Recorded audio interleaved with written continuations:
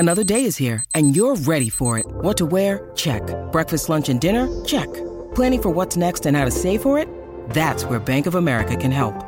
For your financial to-dos, Bank of America has experts ready to help get you closer to your goals. Get started at one of our local financial centers or 24/7 in our mobile banking app. Find a location near you at bankofamerica.com/talktous. What would you like the power to do? Mobile banking requires downloading the app and is only available for select devices. Message and data rates may apply. Bank of America N.A., member FDIC. When you need mealtime inspiration, it's worth shopping Kroger, where you'll find over 30,000 mouth-watering choices that excite your inner foodie. And no matter what tasty choice you make, you'll enjoy our everyday low prices, plus extra ways to save, like digital coupons worth over $600 each week. You can also save up to $1 off per gallon at the pump with fuel points. More savings and more inspiring flavors make shopping Kroger worth it every time. Kroger, fresh for everyone. Fuel restrictions apply.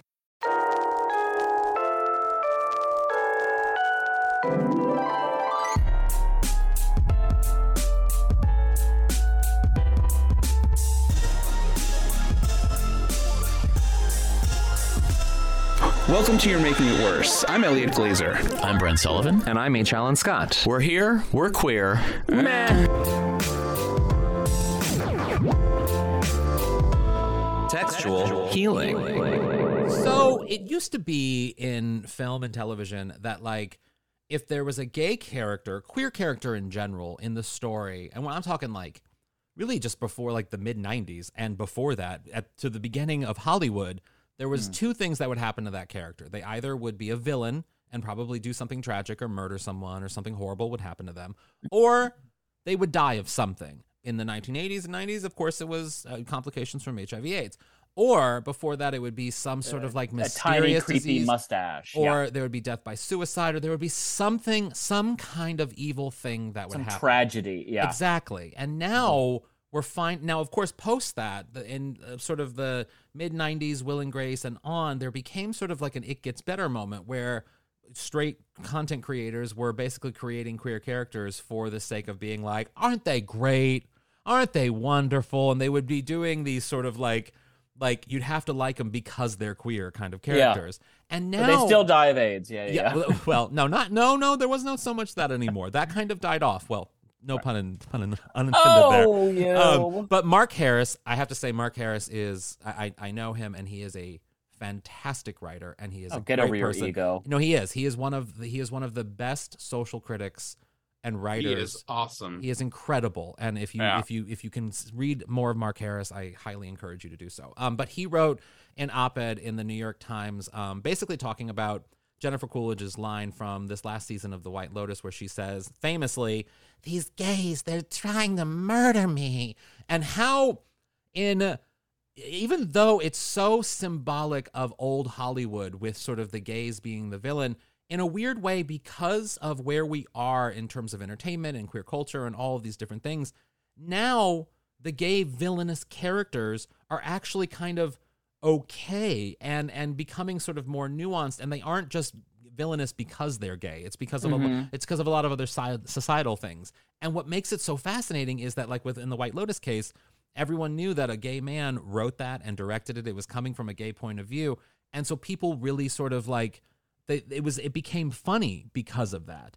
And now there's sort of a moment where I remember when I saw The Birdcage, and it was the first time, and I, of course, as a kid, I was always like loving films, but I also knew that like gay characters often died or had AIDS. That was how it worked. And The Birdcage was sort of like the first time I'd ever seen a movie where there was sort of a spectrum of both flamboyant and Robin Williams was very much just sort of like a typical husband of this very flamboyant man. And it was sort of a very almost normal relationship. And it was the first time I had ever seen that. And it became kind of like a huge moment for me to see that, And then now with like this sort of bad gay coming back, it kind of is symbolic of this podcast in a way, and how like the whole point of what we do is to be like, just because there's a queer this or a queer that doesn't mean you necessarily have to have a pride parade for it. Like, it's okay for you to question sometimes queer stuff or to laugh at it or to be like, that sucks. And the bad gay trope coming back, the villainous gay trope coming back, I actually think is kind of like a kind of a good thing. You know what I mean? That like we can actually see these characters and they can be villainous, and not just because they're gay, but because they're actually shit people who are villainous and do horrible more things. Than one thing. They can be two things at once. Yeah. Well, I mean, what do you guys think about this? Like, have you ever? Did you notice that? I mean, gay people can be drug mules. Gay people can be prison. Anything bad you think of, like we can do it. Yeah. You make a very. I have not. This is not going to surprise you guys. I have not seen White Lotus. Shocking. The only thing you said was that that raised a tiny red flag. I mean, obviously, Alan, very eloquent, and I agree wholeheartedly. Was that a line could be funny because we know the writer is gay, and I guess I would like to think that like you don't need to know if the writer is gay to know whether a line is funny or not. Yeah, I only said that because it's one of those projects where the writer-director is so synonymous with Ingrained, the project. yeah. It's sort of like an Alfred Hitchcock situation where like that's coming from the particular voice. Whereas in other situations, I agree. It's irrelevant who's the writer-director. You saying that, I guess the point of me bringing that up was you saying that brought up this very disheartening moment in my life like a year ago. After I did a show, this woman came up to me, and she was a partner with one of the other comics. So she was like, she wasn't just like a rando. She was like, she was with a comic there. And she said to me, I didn't like you at first because you were wearing a hoodie that had a sports team on it, and I thought you were a douche. And then you said you were gay, and I liked you. Oh my wow. God. And I remember being so put off by that I... And this was a queer person as well? No, I don't think she was queer. Okay. She was with a man. But I, needless to say, ignored her for the remainder of the evening, including within that conversation. That's but I do think I think we all probably have a little ways to go still. But I mean, we all get those comments too. Can I tell you those? I mean, just those comments of like, I remember saying like someone saying to me years ago, like I was on a show because they needed like a gay person, and like those comments are definitely, you hear them a lot. Yeah. I'll tell you why that's particularly annoying to me, because wearing a hoodie with a sports team on it is neither good nor bad. It's just that's a hoodie. Yeah. So that's already like bizarre to me. But secondarily, it goes exactly to the point about like the idea of being excited to see gay villains make a return, because she's saying, because you're gay, you're not a douche. Yeah. You can you like that, you wear that hoodie, but you're not a douche because you're gay. And you're inoffensive. Exactly, you're inoffensive, and you don't. I mean, to me, it's like her being like, I'm not. There's no energy of you have I'm no not energy that of would ever bother me for any other reason. Yeah. And it's like you're making a complete judgment off of two things that don't actually carry weight. Yeah. Whether sports indicates whether someone's an asshole or not, or whether someone's gay makes a difference as to whether they're an asshole or not. Yeah. We're allowed on this podcast to say when gay people annoy us, but like she can also say the same thing. It's fine. But like, who is she to say that to you? It also goes back to the conversation that we've had on this podcast before, but also have regularly in our text chain, is that so often we find that like certain queer comics get huge, and it's like, well, what are they delivering that's different? And the feeling is that like, are they huge because they're filling that sort of like straight quota for that queer moment that they, and again, I understand that like, that's the same thing that the comic said to me on a show, being like, oh, they needed a gay person. But I also know that like, there is this sort of syndrome of, representation that says, oh, well, this one person fits it in every category, so we're going to like put everything behind that person. And it creates a lack of nuance in voices. And it's a vacuum. And it reminds me of like, back in the day, like I think of Sandra Bernhard and how she was this queer voice. That makes one of us. Go ahead, Alan. You don't like Sandra Bernhard? No, I'm just kidding. Oh, wow. I mean, Sandra Bernhard. I don't think of Sandra Bernhard frequently, but go ahead. Well, you should think of Sandra Bernhard. Okay. You should think of her more often, because she is largely the reason why you're able to do a lot of New York shows, because she opened the door for a lot of queer comics in New York, because she was out from the 1980s doing these weird sort of like stand-up and even at the Comedy Store here and everywhere, like she was doing these sort of like queer adjacent performance arty things but she was also complicated, and she wasn't always sort of like saying the right thing so that straight people were applauding her. She was nuanced, and she had enemies, and she had people who hated her, and it was kind of like that sort of because not everyone needs to walk around getting applause. We're not Oprah. Every comic out there who's gay or who's anything is not like fucking Oprah getting applause everywhere they go. And so to me, Sandra Bernhard is like the definition of how a queer comic being authentic, being authentic, and maybe being a little controversial sometimes, and not agreeing with everything she says. And that I wish we had a little bit more of that these days. Yeah, I love Sandra Bernhard, and I used to be like, oh my god, my friend Michael used to be like, you would love her, and again I was like, oh my god, no. I imagined her doing like cabaret with like terrible music and fedora and like, and then I went to go see her, and it was like, holy shit, she's an actual rock goddess. Like she's a stand-up person, and a stand-up, and a beautiful singer, and a cool lesbian mom. She's like a deity. Yeah. And she's weird, and she leans into being weird. But you can say the same thing about Judy Gold. You can say the same thing about so many queer comics from the 80s and 90s who they had mainstream success in some capacity. Sure, you could say that, but also they weren't applauded because they were queer. They were applauded because they were weird and funny,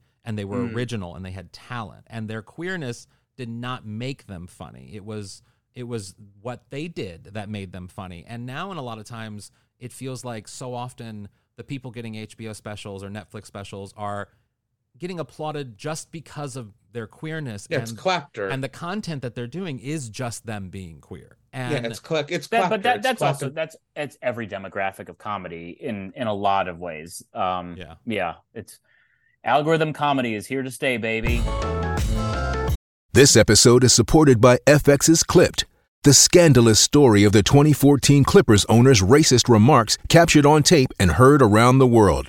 The series charts the tape's impact on a dysfunctional basketball organization striving to win against their reputation as the most cursed team in the league. Starring Lawrence Fishburne, Jackie Weaver, Cleopatra Coleman, and Ed O'Neill. FX's Clipped, streaming June 4th, only on Hulu. Hey, it's Kaylee Cuoco for Priceline. Ready to go to your happy place for a happy price? Well, why didn't you say so? Just download the Priceline app right now and save up to 60% on hotels. So whether it's Cousin Kevin's Kazoo Concert in Kansas City, go Kevin, or Becky's Bachelorette Bash in Bermuda, you never have to miss a trip ever again. So download the Priceline app today. Your savings are waiting. Go to your happy place for a happy price. Go to your happy price, Priceline. Not even joking. So we are joined today by Sarah Jo Allocco and Dan St. Germain. Family. And they're family. They aren't just dear friends, arguably family. You're making it worse. They are also married and host of the new podcast, the It Couple Podcast, in which they watch a horror movie on date night and then talk about it with one of their hilarious friends. Like Brent Sullivan, no, I haven't been invited on yet. Like the wrestler Dolph Ziggler. I love it that's the one he picked. Each week they tackle the best and worst of horror in the hopes of Dan showing Sarah Jo something is scarier than being married to him. Wow. We're lovers, guys. We're just coming out and telling everybody you for the two, first time. Yeah. You two are so fucking married that you're sharing a can of Diet Coke. You didn't even pour the can into a cup so that each person could individually drink a glass. Nobody wants it in a cup. Times are hard, you guys. It's like this is all we can afford right now. That's like my parents. My parents would at the movies because we were poor, but they would get a large soda and they would share it between each other, and then they would like 1 week they'd get Diet Coke, 1 week they'd get Coke for my dad. It was sort of a back and forth. Yeah. Seriously, did they have 2 straws or just one? No, one straw. Oh, you're like, and they ended up beating each other. Yes. Murder suicide. R.I.P. Dad. It's actually the basis of one of the movies in the next podcast. Yep. Oh, this is so. Wait, I have to ask you because I am obsessed with horror. obsessed with horror. I love horror films. Well, we'll have to have you on then. Well, of course, before Brent Sullivan. I need to Yeah, be before Brent's gonna be the last. Brent I'm gonna make sure there's another comedian named Brent Yeah. before Brent. I don't know who yet. Wait, Brent Weinbach. Or Yeah, something. Brent Weinbach. Do you choose? Because people in horror, there's two different types of people. There's like the highbrow people who have to do like obscure Israeli horror, and then there's like the people like me who are like, bitch, I just want to watch Jamie Lee Curtis scream. Okay, Right. That's it. We usually just do the ones. It seems like we're doing classics on the main show and then new ones on the Patreon. Oh, Ooh, interesting. So, oh, ladies and gentlemen, we just like I literally just went to like couples that host movie pods and anyone. Is anyone doing a horror one that's funnier than us? I couldn't find it, so let's do that. You know, like, very utilitarian, Dan. Let's Good not, for you. let's not fix it if it's not broken, folks. Yeah. So we're not June and Paul. Like No, we're not. they do bigger movies. They're more successful. Way more successful than we are. You both independently love horror movies? Yes. Yeah. What? Cool. No. Well, Wait. Tell me, like, what do you think? Like, what makes for a good horror movie, and or what are the kind of horror movies that you guys like? Okay, so I love anything that has like a little critter, like Chucky, or Puppet Master, anything where there's like a little ghoul or a ridiculous figure. I don't love aliens, critters always. I don't love aliens. Like I don't love the sight of like the skinny. She's very unsympathetic to the migrant crisis that's going on. That's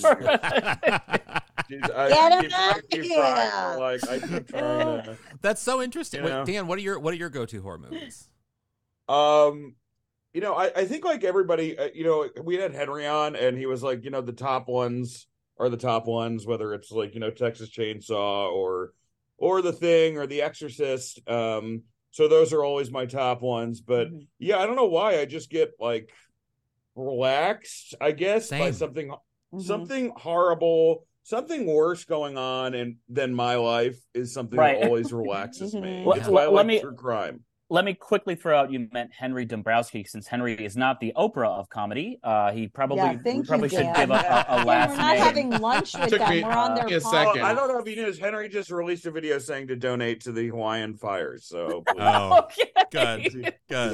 It's so interesting, Sarah, because like I've always struggled with getting into the critter, like Chucky, like the ones that are like so detached from reality. Those are harder for me to be scared of than like oddly The Exorcist or Halloween. Even like those seem more plausible to me, which make for me a better horror film. You know, Sarah's short, so she's 4'11". So anything that like she's 5, she's taller now, but she's like, but like she likes revenge of short things. Yeah, like when a little short monster or troll. Wow. Comes in. What is the difference?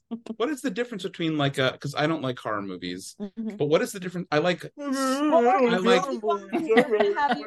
Before we have Brent on, then in that case. I don't mind. We'll have Elliot on, and he'll do like an action movie just to piss Brent off. I don't mind. I'm determined to get Brent into these next tapings. By the way. Oh yeah. Go ahead, Elliot. No, I don't mind a psychological thriller or something a little like. But my ex was always like, "You should see Hereditary. You'd love it. You'd love it. Hereditary's so good." I don't want to. I don't want to watch it because like, do you guys like camp scary, real scary? Like what do you prefer? All of it.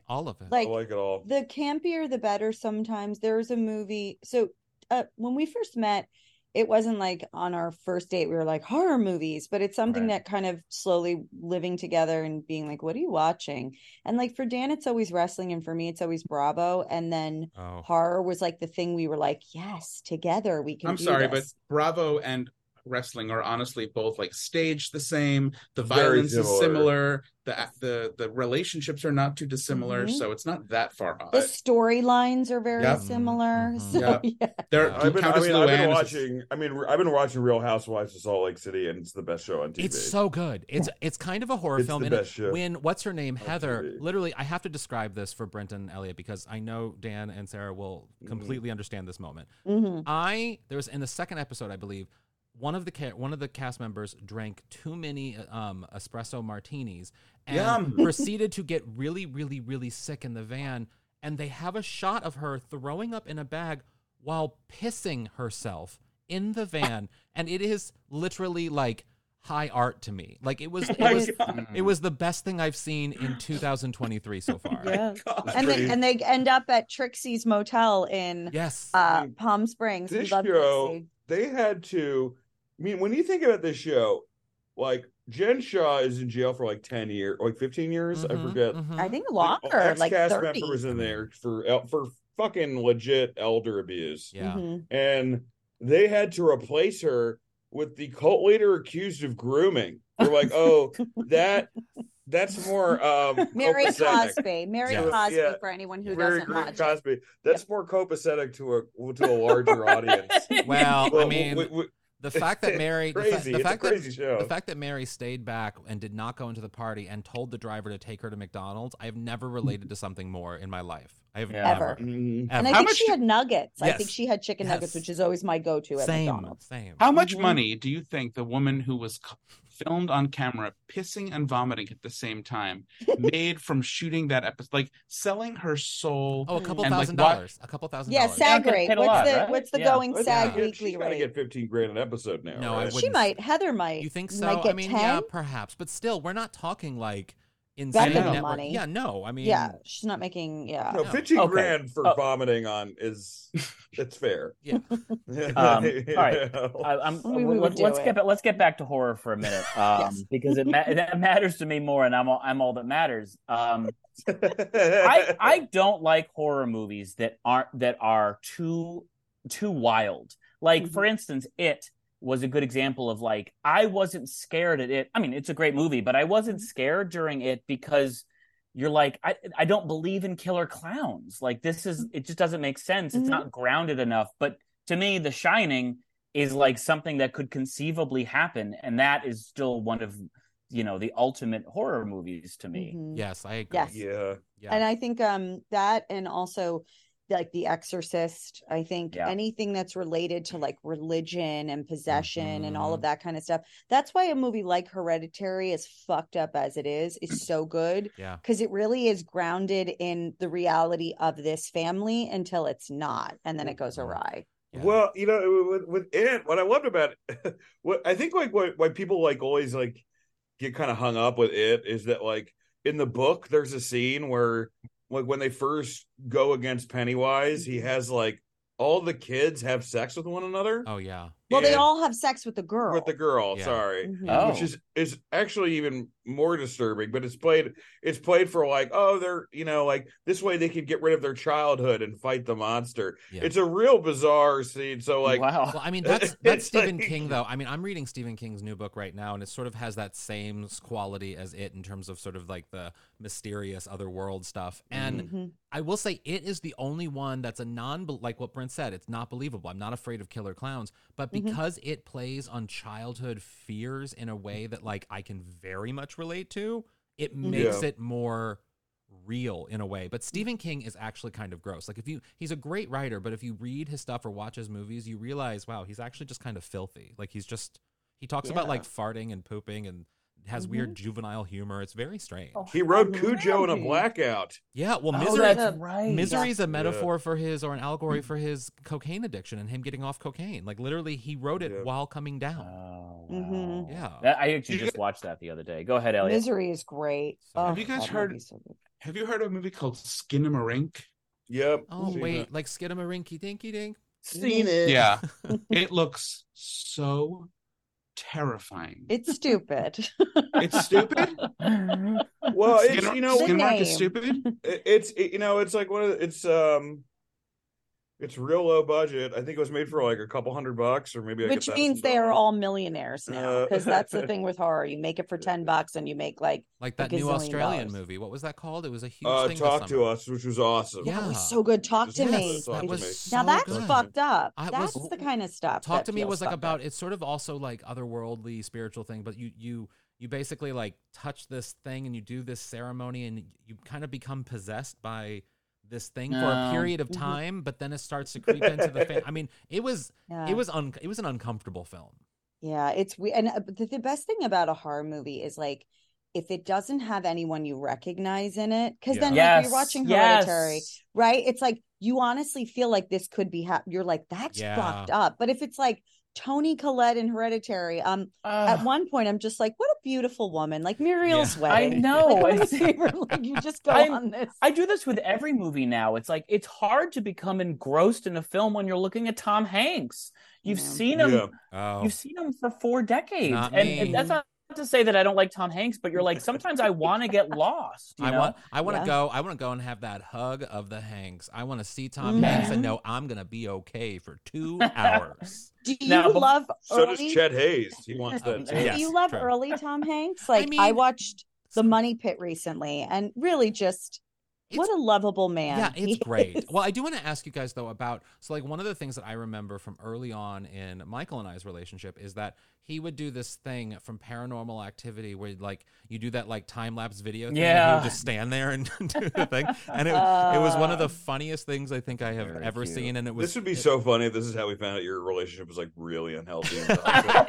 And we all thought it was, like, this cute. But did you guys... You thought it was cute, and we all, like, got, like, silent. No, we're doing... Everything's fine. We're still doing Paranormal Activity. We watch it regularly. But do you guys, when you found out that you both loved horror, which was obviously into your relationship already, did you have that sort of like, oh yeah, this is real. This is gonna last?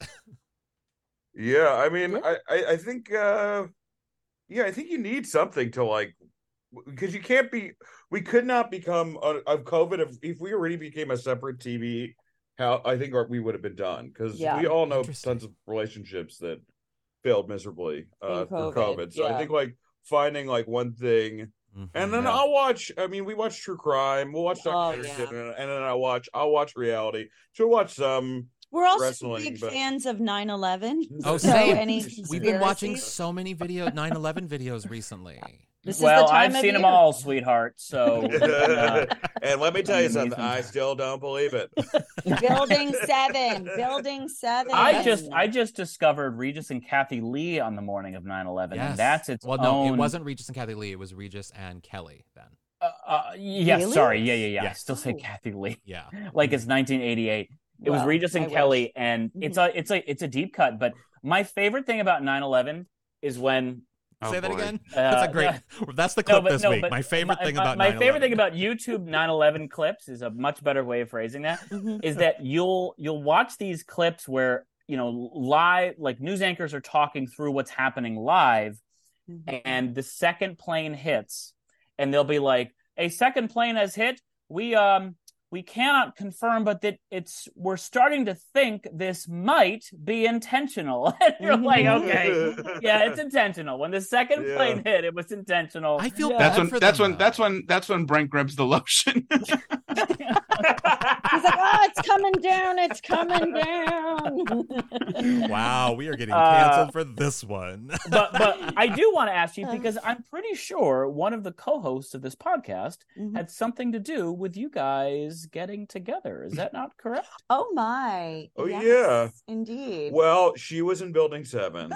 And, no. Elliot worked for the Port Authority. Elliot, I had gotten out of a horrible relationship with a real POS, and I was single for the first time in a few years, and Elliot sent me a text and he's like, are you dating anyone? I'm like, no, I'm like off the sauce for a while. He's like, oh, Dan St. Germain wants to like meet with you, and I'm like, or like take you out or something. I'm like, but I brought him in for things, like we've cast him and stuff. Like, what does he want to have a general with me? He's like, Sarah works in casting. I work in casting. I was on the other line like, no, tell her I want to see her pussy. But also I wouldn't mind reading for girls. I remember, by the way, when we first started dating, like my age at the time, I said, hey, I just want to let you know I'm actively fucking the casting agent on this. No, casting associate. That's what you guys or associate, whatever the fuck. So you guys are always looking for that. So you guys have it, and I still didn't get it. No, and I would check his avail, and I would be like in bed with him, and they'd be like, "So sorry, he's not avail." He's like, "I'm avail." Yeah. On a break. But yes, Elliot was our little matchmaker. Oh, that's so great! I love that story. Elliot, are you dating somebody right now? No, I'm not. Do you have somebody in mind? No. Sully. Okay. Wait, No, can no, I thinking can of I New tell York you? iconic. Can I tell you the other side of that story, which is this is my favorite part. So Dan, I consider myself a really good and supportive friend, and one of my favorite people in the world is Dan Saint Germain. I think the world of him as a comedian and a person. But Dan, at one point, shortly before he met Sarah Jo, Dan said to me, he was like, I don't know, man, I think I kind of like Sarah Jo. Maybe I might ask her out. And this is like the first time I've ever done this in my life where I was like, Dan, what are you thinking? That's never going to work. That's never going to work. Man, she's beautiful. Like, what are you talking about? No. And it literally makes me so happy that we are here like 6 years later. All you need to do is just make sure the girl you had a crush on was in a really abusive relationship. And then you can just swoop in like Cary right in. Grant, baby. Yeah, you are. You guys have it's like your own little horror movie. We are. For sure. We really are a little horror movie. I think and COVID really proved that. Like we were in the woods. Yeah. It was like, I remember I don't know if we had a Zoom or something, but Dan did our podcast during COVID. I did, yes. And you really were sort of like having a shining experience in the woods somewhere. We were at a ski resort in the Berkshires, Jiminy Peak, for like 6 months. And in the beginning, it was just us and like the man that worked at the general store, and we were all by ourselves. And then slowly, the man that Sarah works and him would spend a lot of time together. I miss him, Roy. I miss Roy. I don't know where he is Wait, now. now I'm fascinated I by killed Roy. What did Roy do? So it was just the three of you for 6 months. Like what? We were just looking for a place like that was like ski rental sort of place that we were just gonna spend. It ended up becoming fun, but it was our favorite place we've ever lived. It definitely was a little bit like shining and postponing reality, And we you're at a resort, so they did have the security guys that would drive around, but it was when the weather got nicer. They would just yell, it's not real, right? we would do like a lot of hikes and stuff like that, and it was like retirement. Yeah, we were like, we should probably get back to humans. Yeah, incredible. There was some documentary on Netflix. I forget what it was. I didn't watch it, but the preview was that the couple went away on a first date, like a sort of spur of the moment first date, and they wound up spending like a couple months together because of COVID, because they were stuck wherever they were. Like wild stuff. And I mean, those kind of stories I think are made for, scary movies, but also love stories. Yeah. And can't they be both? Yes, can it be a horror movie and a love story? Yes. It's also funny because one of my favorite. So I'll cycle it, bring it all back here. I like horror. I like putting on bad horror movies in the background while I do garbage, right? Okay. Yeah. And when I say garbage, of course, I mean masturbating. But I like bad horror movies in the background. But every once in a while, maybe every 10 or 15, probably 15. You'll actually get like a decent storyline. And one of my favorites ever was this random like low budget horror film on Netflix, and I'm forgetting the name. Maybe it was called Frozen, but the idea was that these three people basically snuck into a ski resort and went up on the ski lift for one last trip down the mountain. I've heard that. I've got to check out that. And they got stuck on the ski lift on a Sunday night, and they realized, 50, 60 feet off the ground, they're like, we're stuck here until next Friday. So we are going to die if we don't somehow get down.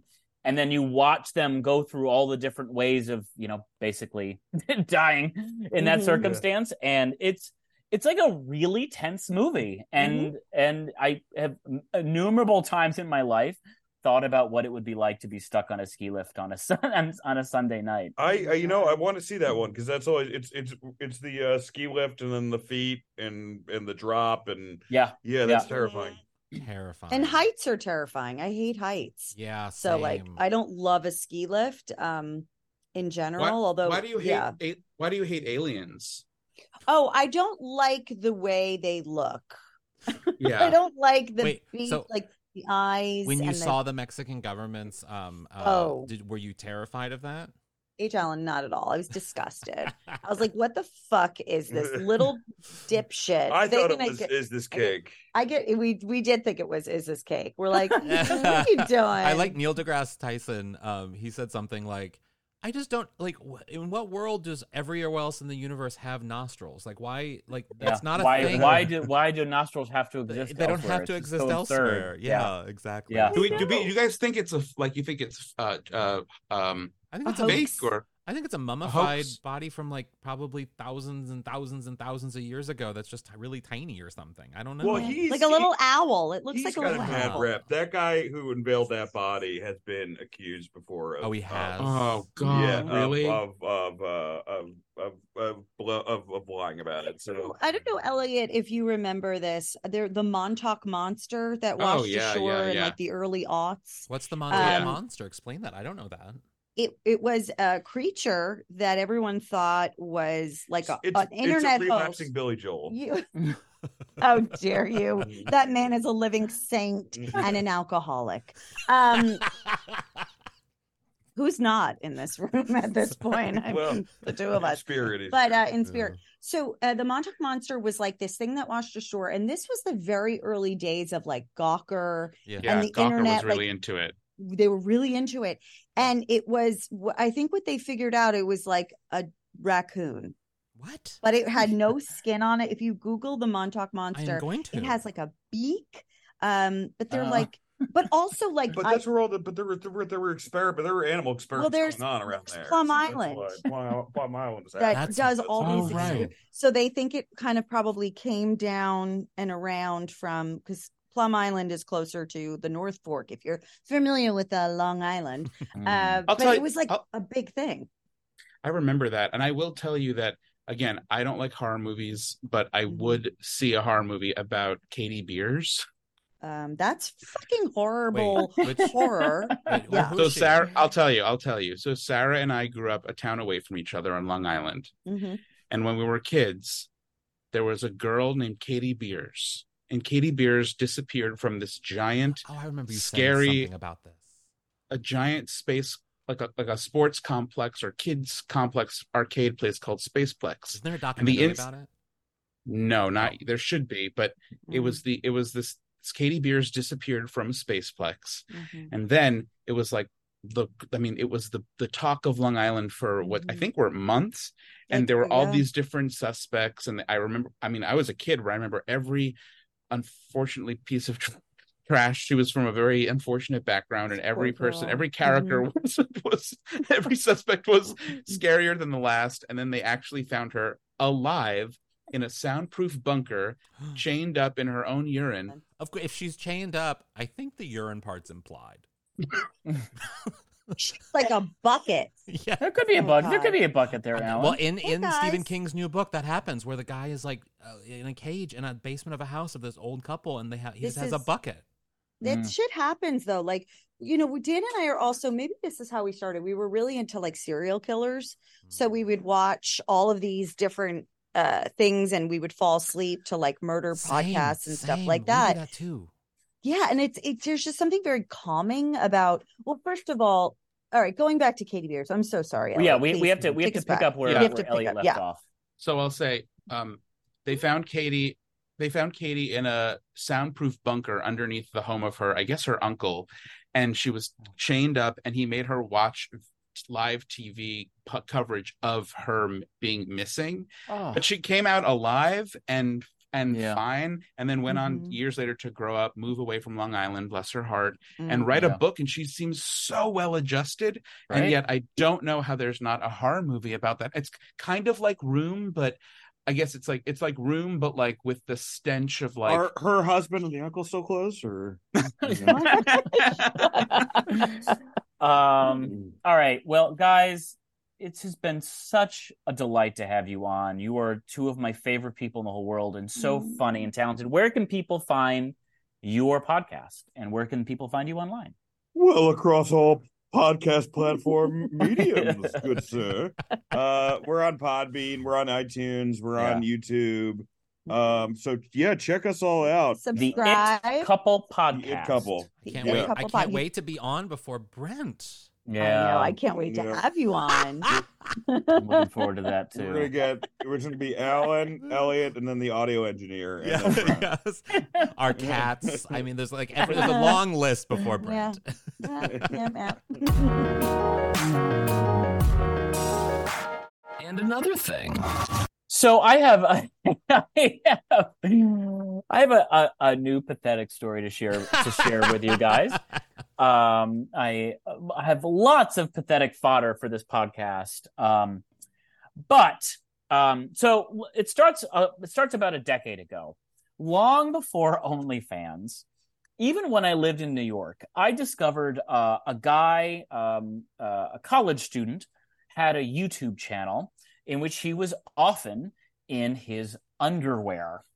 And he was very fit, this individual.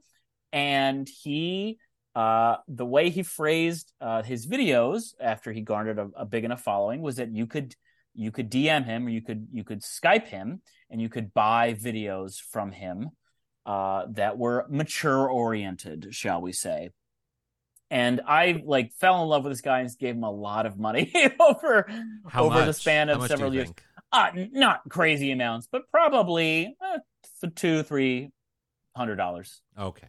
And he wasn't I thought you were crazy. Going to say 1,000. I was like, me too. Oh my God. No, Yeah. certainly not.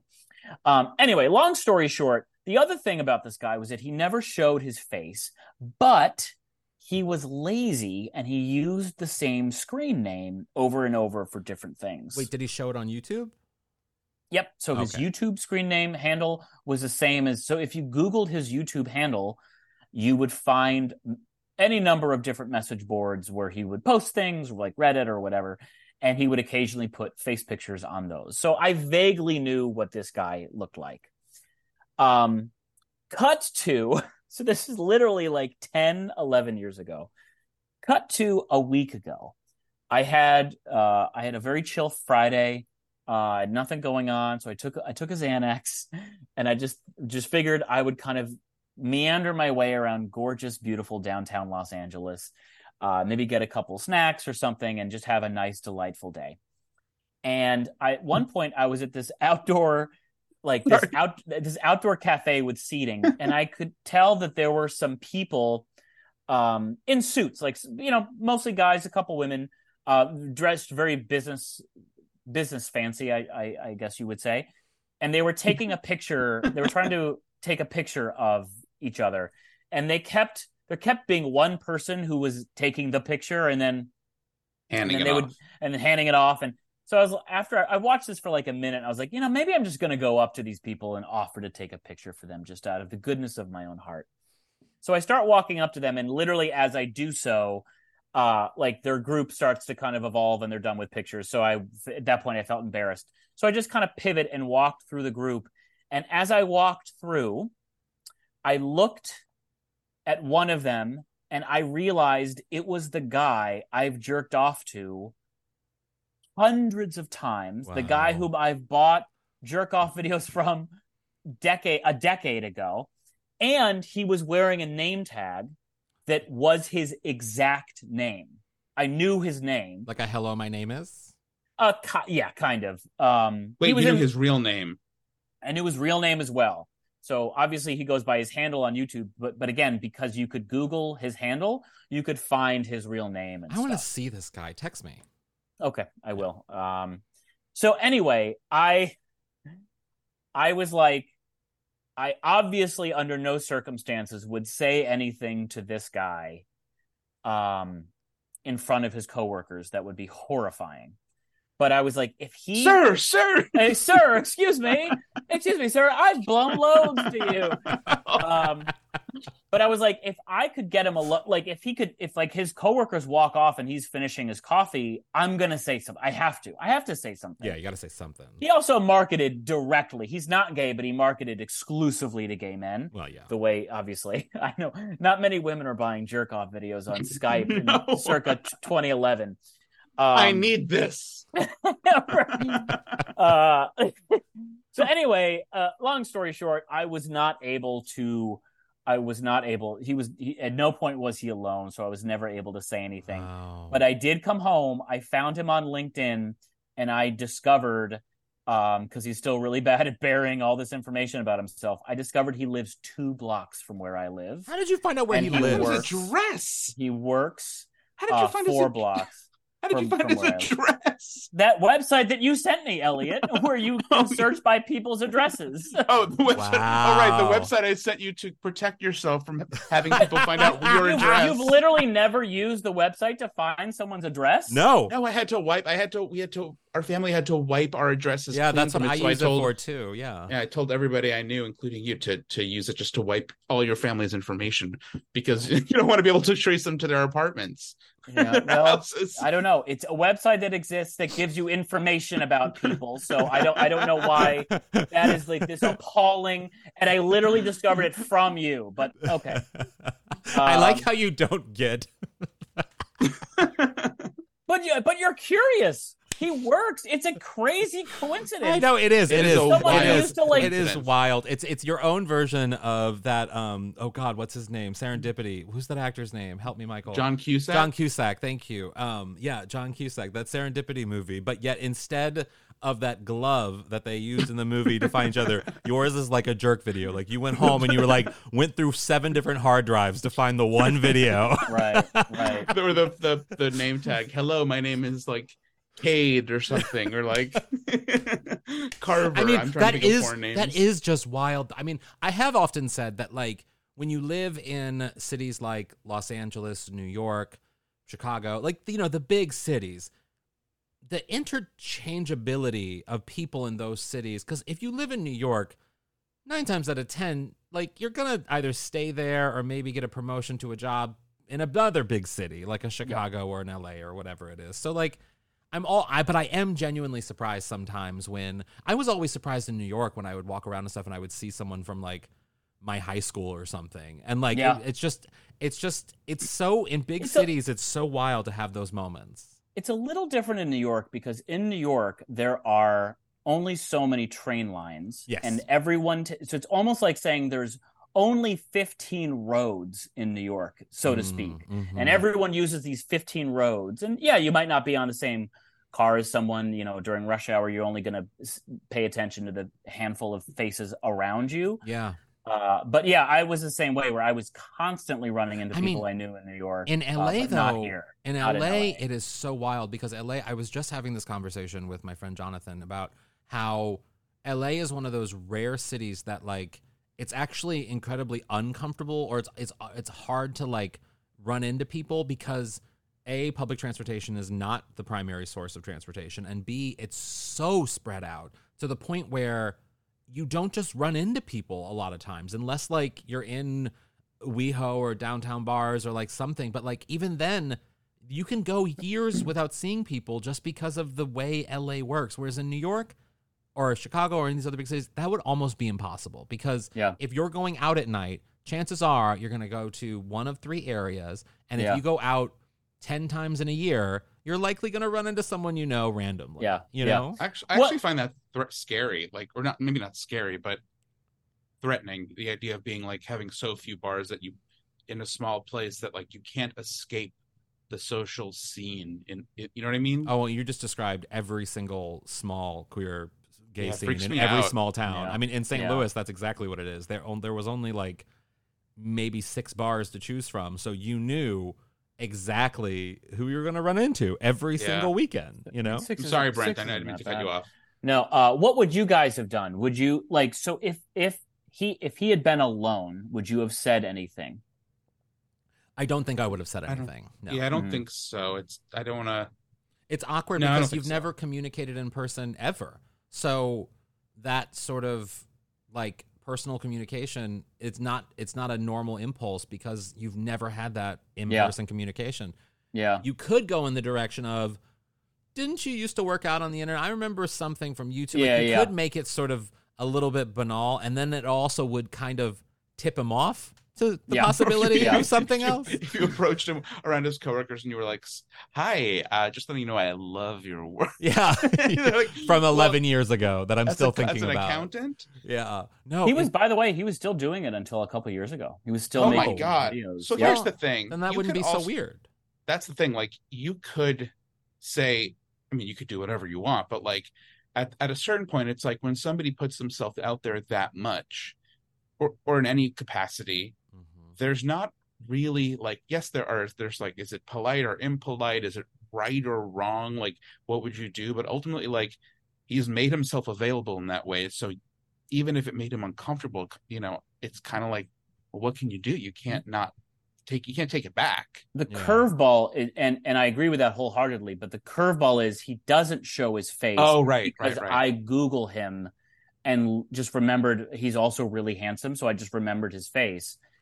And but that's also, I mean, yes, there is the consent that he was giving was to just his body and not his face. So in the videos that he presented to the world. That said, he was also sloppy in terms of, so I mean, if you put yourself, like what Elliot was saying, if you put yourself out there, like the chances of being exposed are higher because of that. And so, but the fact that he did try to maintain some privacy in what he was doing, I probably wouldn't approach. I probably would just keep it this, because I mean, you clearly got the validation you need. His name's there. You looked it up. You did everything that I think was totally normal to do. So like, then what else other than maybe messaging him being like, are you still making videos? You know what I mean? Like, I think that's which I did, by the way, I did. Any reply?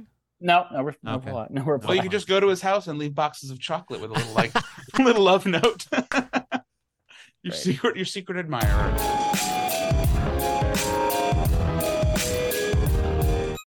What would your aunt say? Brent, what would your Aunt Ramona say about something she heard on today's show? Tell Alan if he likes Mark Harris so much, why doesn't he marry him? You had that in the canon, waiting to go. My Aunt Joanne would say, I've never seen a horror movie with Mandy Patinkin, but if I did, I wouldn't be scared. Oh, I'd never be scared. Mandy Patinkin and Yentl. I can't. How about Aunt Anne? My Aunt Anne would say, I'm just surprised that man was able to learn how to masturbate on Skype. I could never figure out the camera. Very good. Very good. Well, until next time, boo. What? Horror movies. I don't know. Halloween. Fair enough. Ghosts.